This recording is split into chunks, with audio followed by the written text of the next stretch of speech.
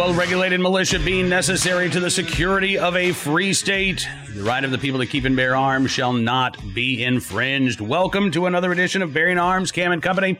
My name is Cam Edwards. I'm so glad you're with us on the program today.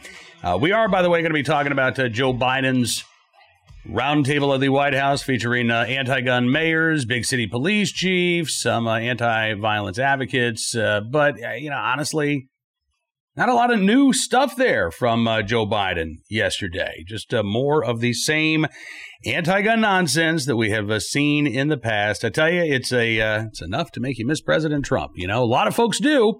And I'm coming to you with a special offer that you do not want to miss. Now is your chance to win one of 6 signed photos of President Trump. These were hand-signed by President Trump, and soon one could be hanging up in your house. When President Trump signed these photos, you want to make sure that all of his supporters have the chance to receive one. Now's your chance. All you have to do is text CAM to 55404 today for your chance to win a beautiful photo of President Trump and First Lady Melania Trump, hand-signed by President Trump himself. Again, just text CAM to 55404 right now. And when you do so, you'll get exclusive double entry activated for a limited time. Again, text CAM, C-A-M, to 55404 to have your name entered twice to win a hand-signed Trump photo. You don't want to miss this. Contest ends soon. Paid for by the National Republican Senatorial Committee.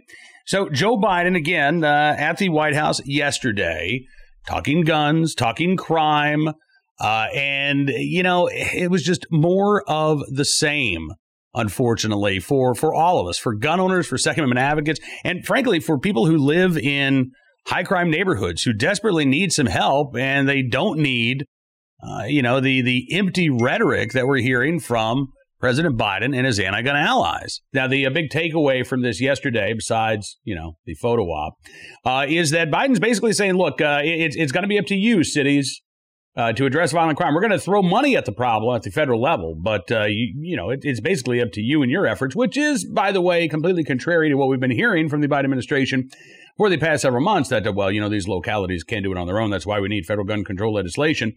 But as you well know, federal gun control legislation right now is bottled up in Congress, as is the confirmation of one David Chipman as the permanent director of the Bureau of Alcohol, Tobacco, Firearms, and Explosives. That's right. The ATF agent turned gun control activist has not had a vote in the full Senate. The Senate Judiciary Committee deadlocking on Chipman's nomination 11-11. Since then, we've seen Maine Senator Susan Collins, a moderate Republican, come out and oppose Chipman's nomination. But a lot of Democrats still silent on that nomination, to the point that Politico has actually covered this now. Biden wants to tackle gun violence, but his firearms nominee is stuck in limbo. A handful of moderate Senate Democrats remained undecided on the nomination of David Chipman, who now works with a top gun control group. This is good news. Now, don't celebrate yet, because we're not out of the woods. But the fact remains that if the votes were there right now to confirm David Chipman, Chuck Schumer would have called for that vote. And you do still have senators like Joe Manchin of West Virginia who are on the fence at the moment. Here's what Politico has to say. On Monday, at least 4 Democratic caucus members were publicly mum on whether they'd support Chipman. Senator Angus King, an independent from Maine, a constitutional carry state, by the way, said he hadn't made up his mind, while Senator Joe Manchin of West Virginia, another constitutional carry state, said that he was still, quote, working on it. Manchin said, I've spoken to him a few times, had a Zoom call with him, trying to get all the facts and figures on this stuff, his credentials. He added that Chipman's experience, quote, seemed to be exemplary, but that he's still considering everything else that people have concerns about. Well, good, I'd hope so, because the issue with David Chipman's nomination is not that he spent 25 years in the ATF. It's that he spent most of the past decade working for gun control groups, like Mayors Against Illegal Guns, which is part of Everytown for Gun Safety, Michael Bloomberg's anti-gun outfit. Went from there to ShotSpotter, a private company, for a couple of years. And then I guess he tired of private industry and he got hired on at Giffords as a senior policy analyst and a gun control lobbyist. This is the anti-gun organization started by Gabrielle Giffords, former congresswoman, and her husband, Mark Kelly, now the junior senator of Arizona. And David Chipman still works for Giffords. To the best of our knowledge, he's still drawing a paycheck from this gun control group, while Joe Biden wants to put him in charge of the agency overseeing the firearms industry and this nation's gun laws. So, yeah, Joe, I'm glad to hear that you're still trying to work through all of this. I would suggest that you listen to your constituents in West Virginia who are adamantly opposed to putting a gun control activist, an anti-gun ideologue, in charge of the ATF. This is such a politicized nomination that it is causing some heartburn for some red state Democrats, not just Manchin, but Jon Tester as well. He says he's still analyzing Chipman's nomination, but noted he's not, quote, feeling the urgency because I don't know when he's scheduled to get a vote. And Senator Maggie Hassan of New Hampshire is up for re-election next year, hasn't made an announcement on the nominee, but is planning to meet with him before she does. So, again, if the votes were there right now, Schumer would have called for a vote. Now you got Jon Tester saying, yeah, I'm still undecided, but I'm not really feeling the sense of urgency. Well, I don't know when it's coming up for a vote. Well, that tells me that the votes aren't there right now. And frankly, the closer we get to the midterms, the better this is in terms of being able to defeat Chipman's nomination. Because this is going to cause considerable heartburn, as it should, for any red state Democrat voting to confirm Chipman to his post. Politico goes on to say that Chipman's nomination deadlocked in the Senate Judiciary Committee at the end of June, but can still advance to the Senate floor if the chamber votes to discharge him.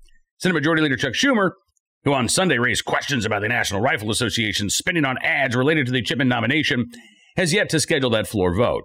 Senate Majority Whip Dick Durbin of Illinois says, quote, Chuck's got to make that decision. Durbin says he's planning to sit down with a handful of fellow Democrats soon to discuss Chipman. Quote, we're talking to moderate Democrats, and the response is good, but we aren't assuming anything. We'll keep working, he says. Well, that means that gun owners have to keep working too. And congratulations to all of those West Virginia gun owners, all of those Arizona gun owners, all of those Montana gun owners, New Hampshire gun owners, Maine gun owners, who are flooding their senator's office with emails and phone calls reminding them that now is not the time to put a committed anti-gun activist in charge of the ATF. We need to be focused like a laser, quite frankly, on violent criminals. David Chipman won't do that. David Chipman wants to try to turn legal gun owners into nonviolent criminals by making it illegal to possess AR-15s. Look at what the ATF is doing right now when it comes to AR-style pistols. The public rule change that is under a public comment right now, or the attempt to redefine what a frame or a receiver is in order to undo more than 50 years of ATF rulemaking and allow for sweeping bans of unfinished firearm parts. The Biden administration has already decided that the best way to address violent crime, or at least the best way to publicly say that they are addressing violent crime, is to go after legal gun owners, responsible gun owners, the 100 million Americans lawfully exercising their right to keep and bear arms. And David Chipman is part of that strategy. Now, listen, I've got my concerns on several levels about this. I believe that many of the efforts of David Chipman would be unconstitutional, just as many of the efforts of the Biden administration are unconstitutional. But even if you don't care about the Second Amendment, you should care about violent crime. And the way to reduce violent crime is not by targeting the 100 million Americans who are lawfully exercising the right to keep and bear arms. It's by targeting, let's say, 100,000 Americans who are violating the laws of our land. Not laws against, high-capacity magazines or modern sporting rifles, laws against carjacking, home invasion, robbery, and murder. If we can focus on those individuals, we can drive down the crime rate. You try to focus on stripping Americans of their Second Amendment rights, you're not going to do anything to address violent crime. But you're going to continue to tear this country apart. This is a bad nomination on the part of the Biden administration. It should be rejected. Frankly, it should be rejected by a bipartisan group of senators. And so if you are a gun owner in West Virginia, Maine, Arizona, Montana, frankly, any other state of the union, it is incumbent on you to continue to remain in contact with your senators. Continue to voice your opposition. Continue to remind them that you will remember their vote and that their vote will have consequences the next time they're up for re-election. Their vote for David Chipman ensures your vote against them.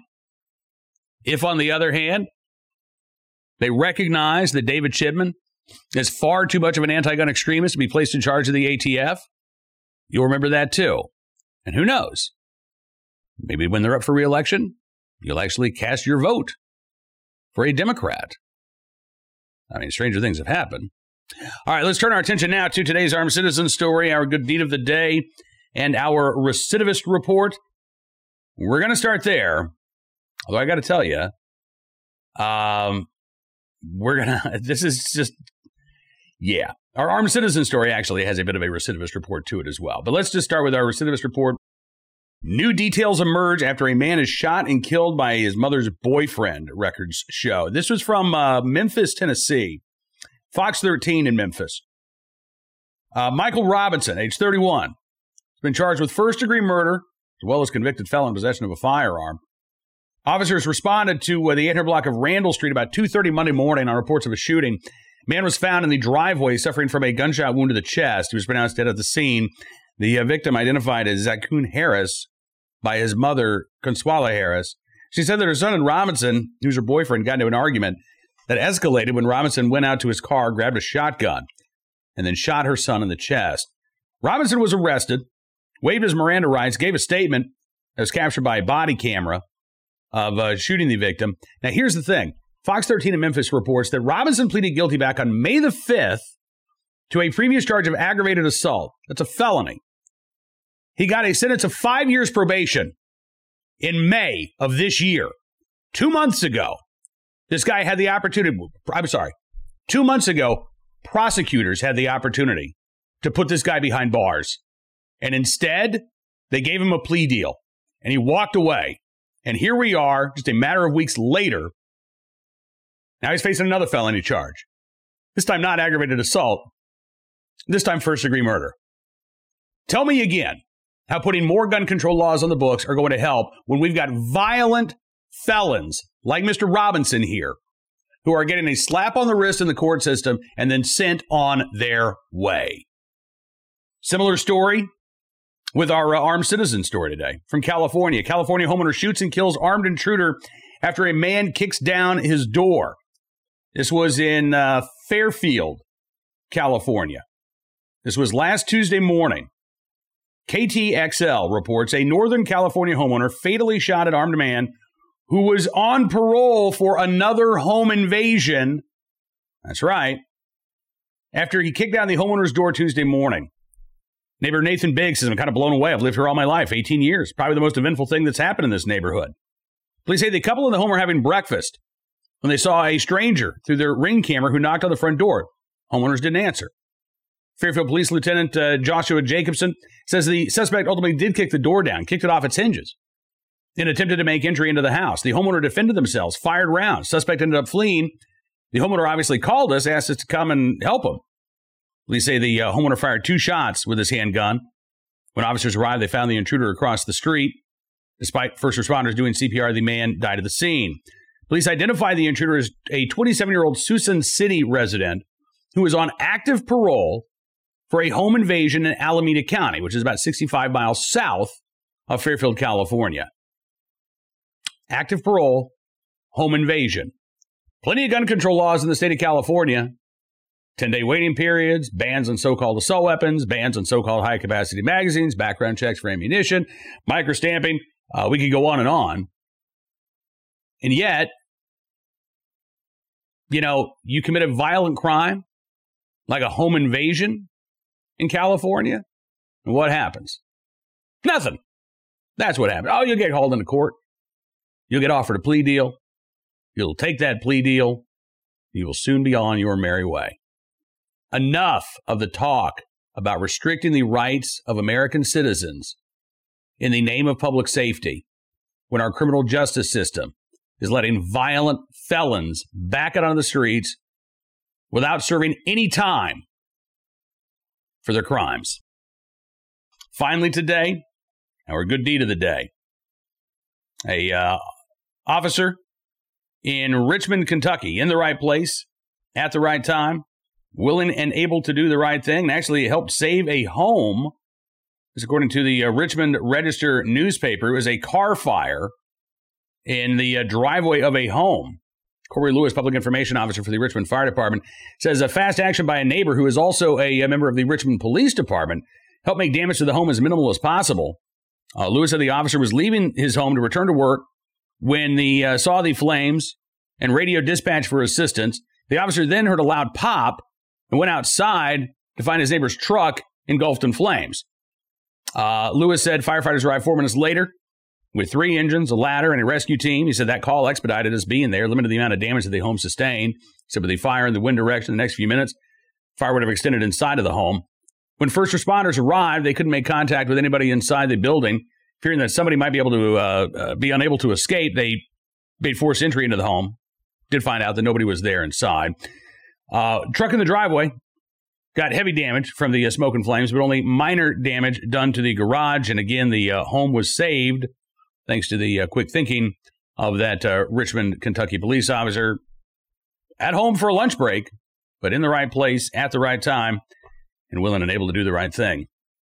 Now, that's going to do it for this edition of Bearing Arms Cam and Company. I want to thank you for being a part of the program. As always, don't forget, you can subscribe to Bearing Arms, become a VIP member. That way you're going to get exclusive analysis, commentary, and more. All you got to do, go to bearingarms.com/subscribe. Use the promo code GUNS, and you get 25% off of your VIP membership.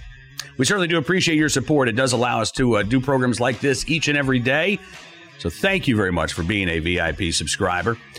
We'll be back tomorrow with more of the latest Second Amendment news and information from all across the nation. But in the meantime, be well, be safe, and be free.